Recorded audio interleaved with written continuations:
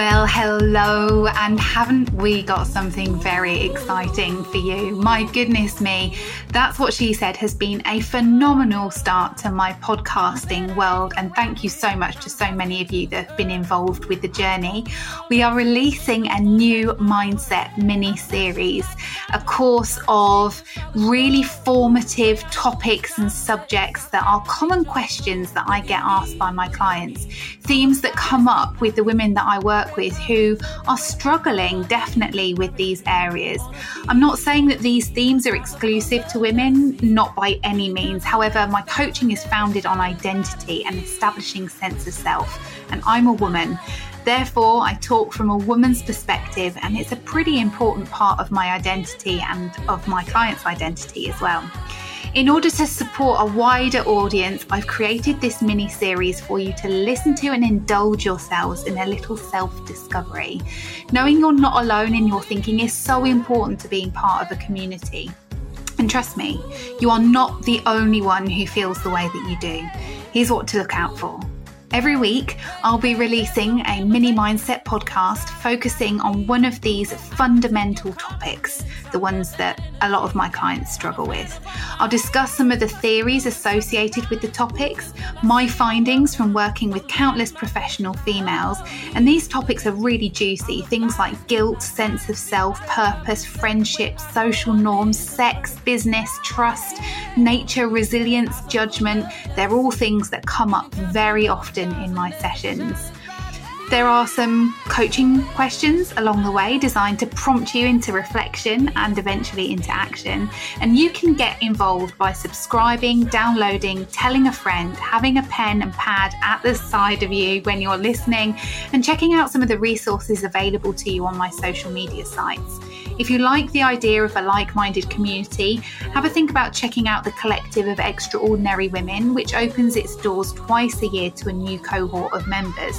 Or just enjoy this mini-series. It really is an eye-opening experience to learn about yourself, and one that is so important to your happiness and living a life that you love. Can't nobody do me like me.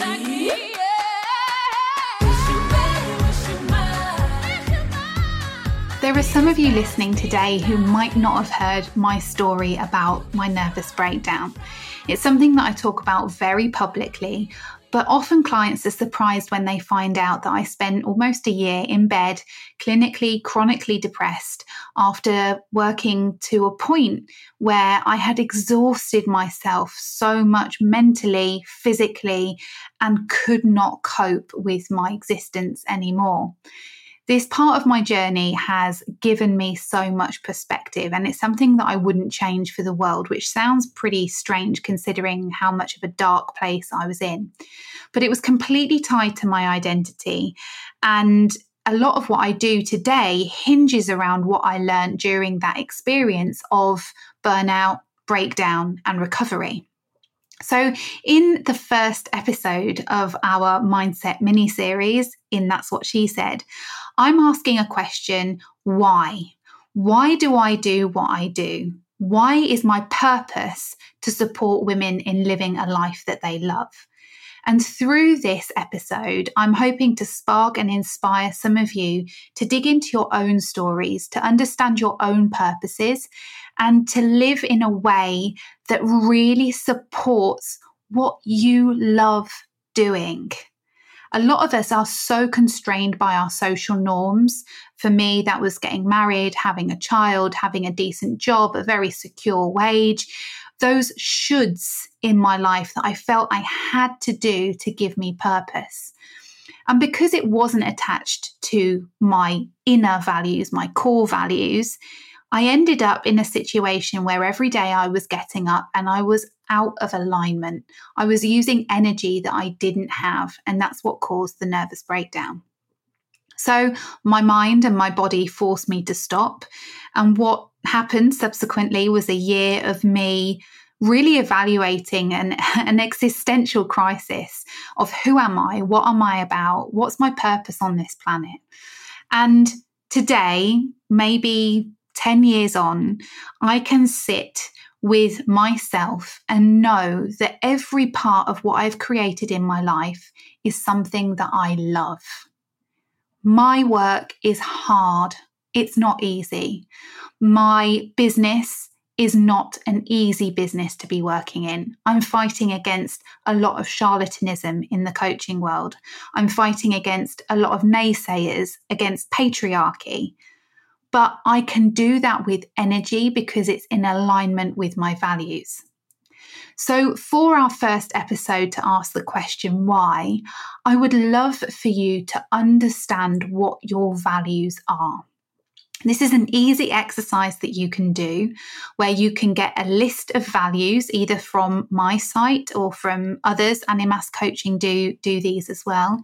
And you can sit down and figure out 10 of those values that really align with you. Write them down. Some of you might find that quite difficult because you'll want to have all of the values, but just go to the energy inside of yourself, looking at these words and outlining 10 of these values that you really feel strike a chord with you.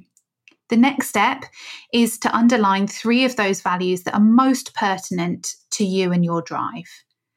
So I know my personal values inside out. I know my business values inside out. But it's fascinating that it takes me, it has taken me until my mid-30s to actually know what they are. And a lot of my clients that come to me don't know what their values are. And once you've got those 3, you can ask yourself, which one of these is the most important to me? Some of you might find this easy. Some of you might find it hard. Star that value because that is your North Star. These values are your navigational compass.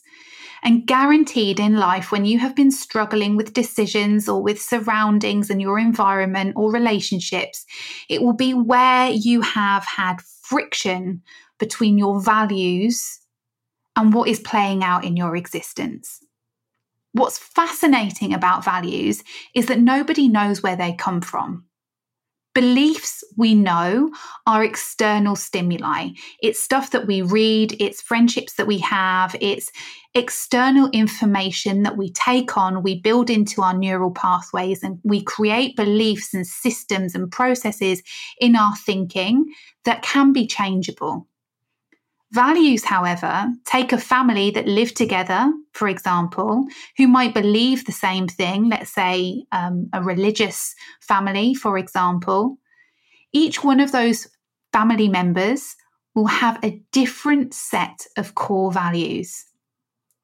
And so it's important when working with your family or with a team or any relationship that you have, that you know what one another's values are, because all of you are coming from different navigational, energetic points that align or disalign you.